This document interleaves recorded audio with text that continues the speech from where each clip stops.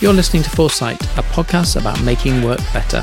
I'm your co-host, Mark Edgar, a former consultant and coach who now works as a Chief People Officer on a mission to make work more human. And I'm Naomi Titleman, a former big firm consultant and HR executive, now striving to make work better, one organization and one leader at a time. Every week, we'll discuss the latest trends that are impacting the new world of work to help you be a better leader for the future. Hey, Foresight listeners, we hope you found time to have some fun over the summer. And if not, now's your chance. You still have almost a month before Labor Day marks the unofficial end to summer. While we're taking a little break over the summer, we're rebroadcasting some of our favorite episodes. We will be back with new episodes and exciting special guests on our second season of the Foresight podcast beginning September 7th. Like I've said before, it was really hard to choose our favorites, kind of like choosing favorite children. We're so thankful to all of our special guests who each provided unique insights that are so important in our quest to make work better. This one's an encore broadcast of part 2 of my conversation with Josh Bersin about his new book, Irresistible. You can also check out part 1 of our conversation wherever you get your podcasts. What I loved about my conversation with Josh is his strategic yet pragmatic thinking about how we operate as HR teams. His insights about systemic HR are relevant beyond the HR function. We really need to be thinking about and solving all business problems in a more systemic way. And oh, hey, before you go, if you could kindly leave a rating or review wherever you get your podcasts, or share our show with your friends and colleagues, we would appreciate it. Enjoy and stay tuned for one final encore episode airing in a couple of weeks before we get back to business with new episodes on September 7th. Take care. Hi, everybody. Welcome to Foresight, a podcast about making work better. My name is Mark Edgar, and it's great to be with you all today. I hope everyone is doing well. Today, yet again, I'm introducing the second part of our interview with Josh Bersin, who Naomi had the opportunity of meeting with recently. And like I said last week, I'm sure you're going to get some great insights from the episode today. More insights from Josh around systemic HR, share some examples around organizations that really are thinking about this in the right way, in addition to sharing his feel good. So please do enjoy the episode, and I look forward to catching up with you shortly after the conversation with Naomi and Josh. One of your other secrets in the book, which is growth, not promotion. So how, now we understand the problem that we need people upping their leadership game really early on in their career. And it's not really fair to assume, just like we saw at the beginning of the pandemic, it's not really fair to assume that just because you're senior or moving up the chain, you actually have leadership skills, right? Leadership skills are very different to, individual contributor risk management skills. So how do we facilitate this at the pace that we need to? Well, I would venture to say that very few people are born with leadership skills. Naomi, you happen to have been one of those people, but I certainly wasn't. My basketball team believes so. Well, you must have had it in you because the kids saw it early. I think there's a couple of dimensions to this. First, people learn how to be a leader by being a leader. So it isn't a process of waiting until someone's ready. It's a process of letting somebody take the role on and learn on the job.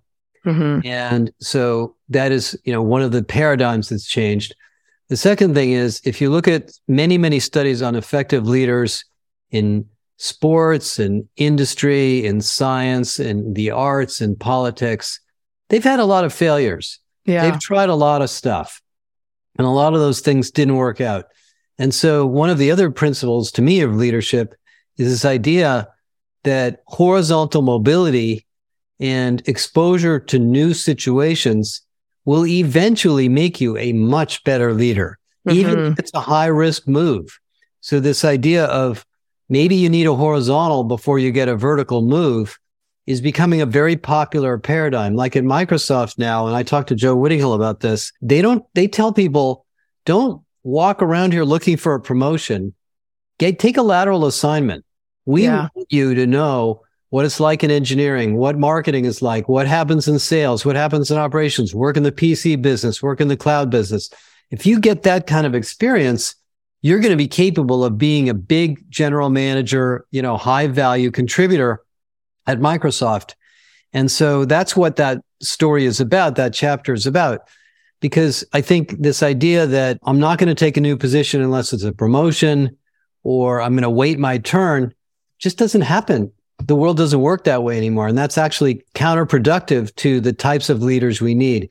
There's a great book that I read, many years ago that I still recommend. It's called Range. It's a book about training and development, but the guy who wrote it is an analyst. But what he basically found is that if you study the careers of the most successful people in many, many domains, they have all had a lot of failures. In the early parts of their careers, they jumped around a lot. They were trying things to figure out what they were going to be good at, to try to find, the thing that would make them happy and successful. And that is true of everybody in business too. So it isn't a world of, hitch your wagon to one job and wait your turn to move up the pyramid anymore. That's possible, of course, but that's a relatively rare situation now. So that's what this is all about. By the way, the other reason that, growth, not promotion is so important is that companies are changing all the time. So you might be in a business area where you're really suited for a promotion, but maybe that business area is shrinking. Yeah. It's not even strategic to the company anymore. So if you're not willing to work in something else, you're not going to go where you want to go. It's not going to be possible. So, thinking about growth all the time is good for the company and good for every individual. Yeah. We just have to manage the impatience of some of these more junior workers. I'm stereotyping a bit, but just, trust the process. Trust that if you do take laterals at this juncture, eventually you will excel and you will take off and you will grow in ways that you never thought possible. And what I see happen a lot of the time is people who want to get promoted so fast and then they just get stuck at a certain level for many years. And they flame out and they never really learn how to do that. I mean, I'll give you my example, my philosophy on that.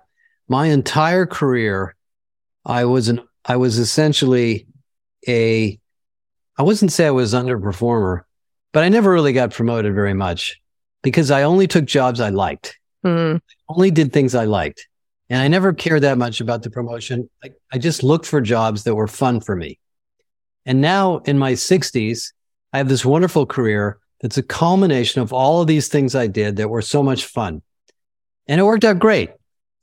Now, if I had said to myself at the age of 30, God darn it, I'm not a director yet. I've got to find a job that's a director. I probably would have failed at it. I probably wouldn't have been very good at it. So, I hope other people can sort of think about their lives that way. There's no rush to get promoted. Yeah, absolutely. There's no rush for sure. So, Josh, as you know, many of our listeners are HR professionals. And so I would love to get your thoughts on HR's big opportunity in building and sustaining irresistible organizations. You've been writing and speaking a lot about the concept of systemic HR, which maybe you can explain a little bit to our listeners.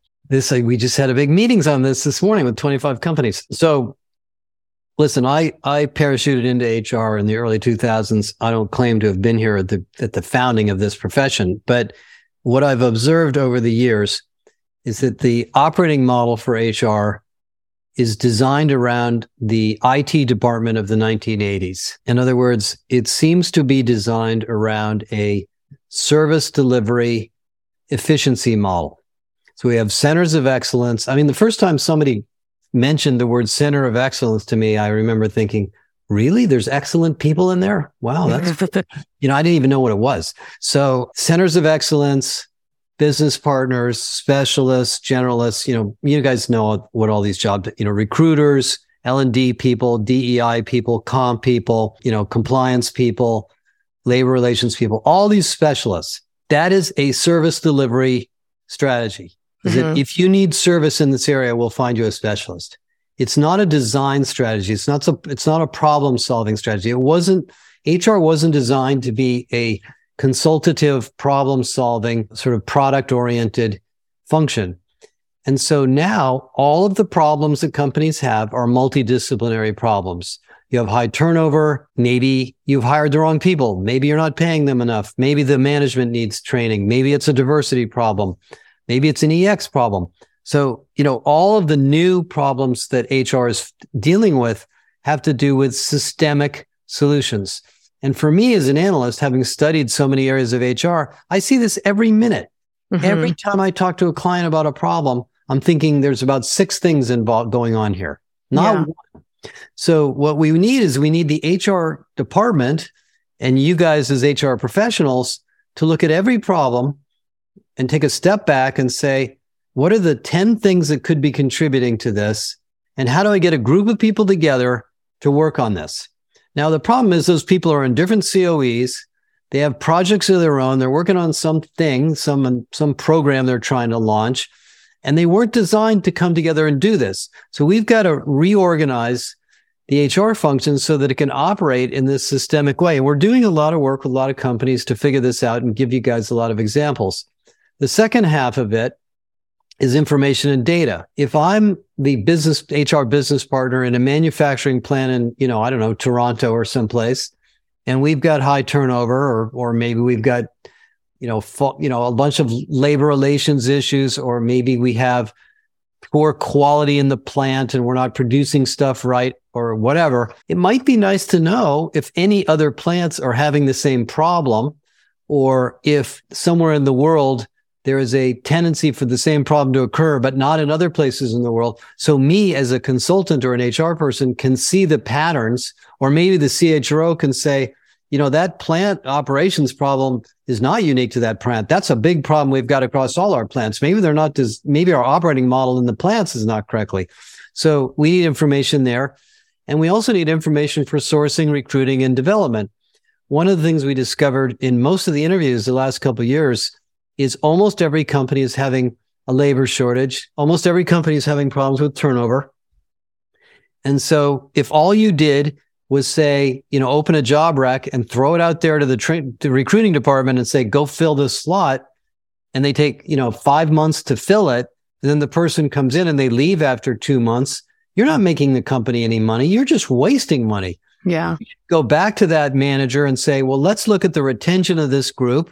We have this idea of the 4 R's: recruit, retain, reskill, redesign. Let's look at the retention of that group. Maybe there's other people with skills that should be in that job. And maybe this job is a crummy job and we should redesign it. And we need to do that kind of work with all of these business people that we work with. And we can't do it if we're not organized correctly. Yeah. So that's what this is about, is cross-training and creating a new operating model. And it's not about the org chart so much. It's the operating model of HR and how it works.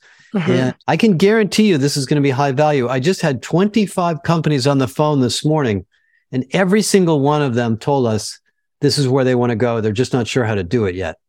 Yeah. See, that last part is I'm really curious about. So do you know of any companies who are doing this well at the moment? And what do you think the biggest barrier is getting in our way?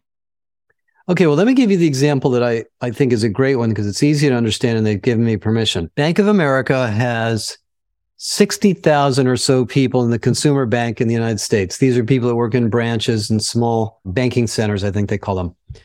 And they don't make very much money. They are constantly turning people over. They have to get trained in a lot of different things in order to do their jobs. And they were having high turnover. They were having inconsistent business results measured by branch balances. And some analyst back in New York did an analysis of the consumer bank, and he figured out that the most highly correlated factor that was driving profitability and revenue in a branch was the tenure of the people working in that branch. Because, as you know, if you've ever gone to a branch, if the people in the branch don't know how to really do their jobs, you kind of take your checking account and go elsewhere. Mm-hmm. So then he said, well, okay, great. I figured that out. Why do we have high tenure in some places and low tenure in other places? We have no strategy. Our recruiting strategy is all local. So we don't have a national recruiting strategy. So every branch manager is recruiting each branch employee one at a time using their own sourcing. We have a global onboarding program, but it's more of a process onboarding program. We don't have sort of really coaching, and it doesn't go for the first 2 years. It only goes for the first couple of months. So once you get onboarded, supposedly the branch manager is supposed to teach you everything you know. And by the way, branch managers having high turnover too. So anyway, he just figured out all of these systemic problems. And he said, let's look at the whole retail branch group, all of the levels and different jobs in those branches as one functional problem. Let's look at it as a systemic problem. And he went out and he redid the way they recruit and he redid the way they do onboarding. And they built a new service center, a multifunctional service center to take care of the branch employees. They built analytics and feedback so they could measure employees' success at different points in their career in the branch, on and on. And they called it the Academy at Bank of America. And it wasn't training. It was much more than that. And sure enough, the revenue and the profitability started to skyrocket. And there's a huge ROI of this. And he wasn't even an HR guy. I mean, he actually came from operations. But as soon as the HR people realized what was going on, they jumped in and poured resources into this. And they built this multifunctional academy. You know, it was a little bit of the misleading name, but for the retail branch bank, it worked so well. Then they did the same thing in Merrill Lynch. Then they did the same thing in IT. They're doing it in different parts of the bank now. It's essentially taking all these independent COEs and reorganizing them into solution groups focused on particular business areas of the bank that are different. You know, the employee issues in retail are not the same as the ones in the Merrill Lynch wealth advisors or the stock traders or the IT guys. So every company has the opportunity to do that. Every single company has the opportunity to do things like that. That's just one simple example of how this can happen. Yeah. And you've called it full stack HR in the past, and that not everybody needs to be a full stack HR person. Right. But you kind of need that nucleus who's going to understand the problem and know who to pull in order to solve the problem from multiple disciplines. And I don't think you get off scot-free and say, well, I'm only a recruiter. I don't want to know about that. I don't think that's true. If you want to be a professional in HR, you need to know enough about these adjacent topics that you know what you don't know, and you know that you need help, that these things are important. And it's intimidating because we have 90 domains in our capability model. There's a lot of stuff. Yeah. But, you know, I think one of the things that has to happen for HR people is they need to broaden their horizons and get to know these adjacent areas so that they can bring them to bear. And this is true for engineers. By the way, I was an engineer and I know software engineers. If all you know how to do is tune an Oracle database, you're not going to have a very happy career. I mean, you're you know, in fact, you're probably not going to have much of a career at all because that thing's going to eventually be automated. So you've got to kind of branch out and keep looking at these new areas. So I think the full stack idea is really important in HR. Yeah. If you're walking around with a hammer, you're always going to find nails, right? So, you know, a bit of it is meta because it's what are the incentives for these different COEs and these different HR groups for themselves? Never mind figuring out what the incentives are for, you know, the business groups or the other functional groups, but what are the incentives and how are we aligned to those incentives in HR? Well, and that gets me to another point that comes up when you talk about this. If your incentive is time to hire, price to hire, call, return, speed, what the hell? Who cares? Yeah. I don't care how quickly you hired the wrong person for a job we didn't need anyway. Exactly. You have to redefine HR around the problems that the business is trying to solve and take accountability for that, not just our little metrics that we've created for our own little 1980s IT department. Yes, absolutely. So true. So true. I mean, I can't tell you how many times I've faced, you know, an open rec that gets filled really quickly, but the recruiter never asks the question, you know, what other skills does this person need? What other problems do they have to solve, right? It's still, unfortunately, incredibly tactical and tangible things that they're looking for because of the metrics that they're measured on. So that sounds like one barrier to making this happen. There is an issue, of course. HR doesn't generate revenue, so it is a cost center. So there are companies that have way too many HR people, but that's because they're not well trained, they're not well aligned, they're not working on the right things. And sometimes what happens is the local business groups are so fed up, they hire their own HR group. Yeah. And there's actually 15 HR departments that are sort of hiding, doing their own thing. Shadow HR. So as we like to call. So it isn't just, you know, doing the right thing. It's also doing it in a productive way. But that's why we call it an operating system, because if you look at the research on org design we've done, org design is not redesigning the org chart. It's redesigning the way people work, how they work together, regardless of their title and their, you know, home on the org chart. And And so I think the systemic HR solution, when we get to putting it on paper, is going to look a lot more like a professional services organization and a lot less like an IT department.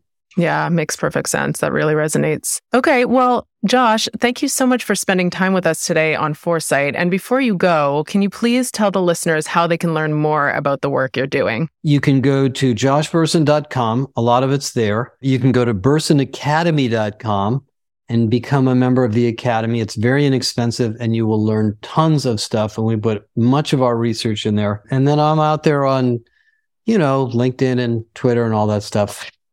Yes, you can be one of his 900,000 followers. Yes, and I do call people back and I do return emails. So if anybody wants to talk to me about anything, just reach out and I'll be happy to get hold of you and we'll talk about what's going on in your company. That's fantastic. Thanks so much, Josh. Before you go, we like to end each episode on a very high note. This has been a really engaging discussion. Thank you so much for all the great nuggets you've shared. Hopefully our listeners have taken lots of notes. I know I have. We like to end every episode with a feel good. We call it a feel good, and it can be personal or professional. So Josh, what are you feeling good about today?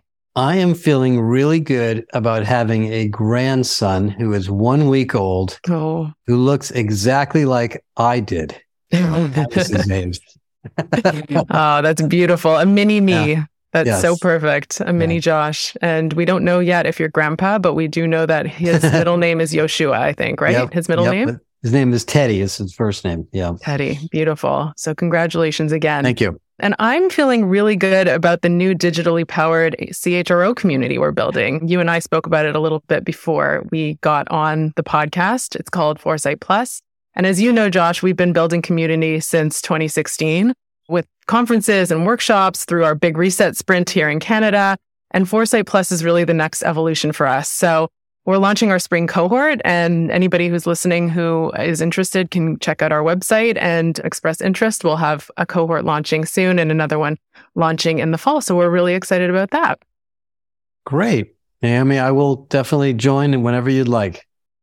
Fabulous. And one more announcement before we go. We do have an exciting giveaway. So the first 5 listeners who share this episode on LinkedIn and tag Mark Edgar or me, Naomi Titleman, and or Future Forward with an HR in it, will receive a free signed copy of Josh's new book, Irresistible. So thank you, Josh, for that. And good luck and take care, everybody. Thank you so much, Josh, for being with us today. Thank you, Naomi. Thank you. Take care. Well, there we have it. 2 fantastic episodes with Josh Bersin. We're always super excited to hear his insights. He really is, in our mind, one of the go-to people in terms of his knowledge of HR, the information he shares. Really do encourage people to follow him, join those 900,000 followers on LinkedIn, which is pretty staggering. And also do visit his website. His information is always so accessible for everybody who works in HR. Great job by Naomi interviewing Josh and for sharing those insights. And as always, hope you really enjoyed it. Hope you do have the opportunity to perhaps share this with somebody who you think would be interested in this episode. Maybe it's a great one to share with your team and have a conversation with them to see how some of those insights could be brought to life in your organization. So many great ways of putting some of this content to life. That's what we really appreciate when we have the opportunity to meet with people like Josh. But as always, please do leave us a review. They mean a lot to us, and do get in touch if you have any feedback. We look forward to connecting with you again soon. And thanks for all your support. Thanks, everybody.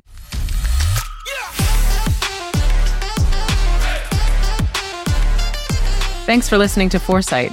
If you enjoyed the episode, we would love to hear from you. Leave us a review wherever you listen to your podcasts. Your ratings and reviews also help more people like you find our show so that we can reach more future forward leaders and achieve our mission of making work better. Follow us on Instagram and LinkedIn at Future Forward, and sign up for our weekly newsletter, Foresight, on our website, futureforward.com. That's FUTUREFOHRWARD.com, where we share even more about the new world of work. Talk to you next week.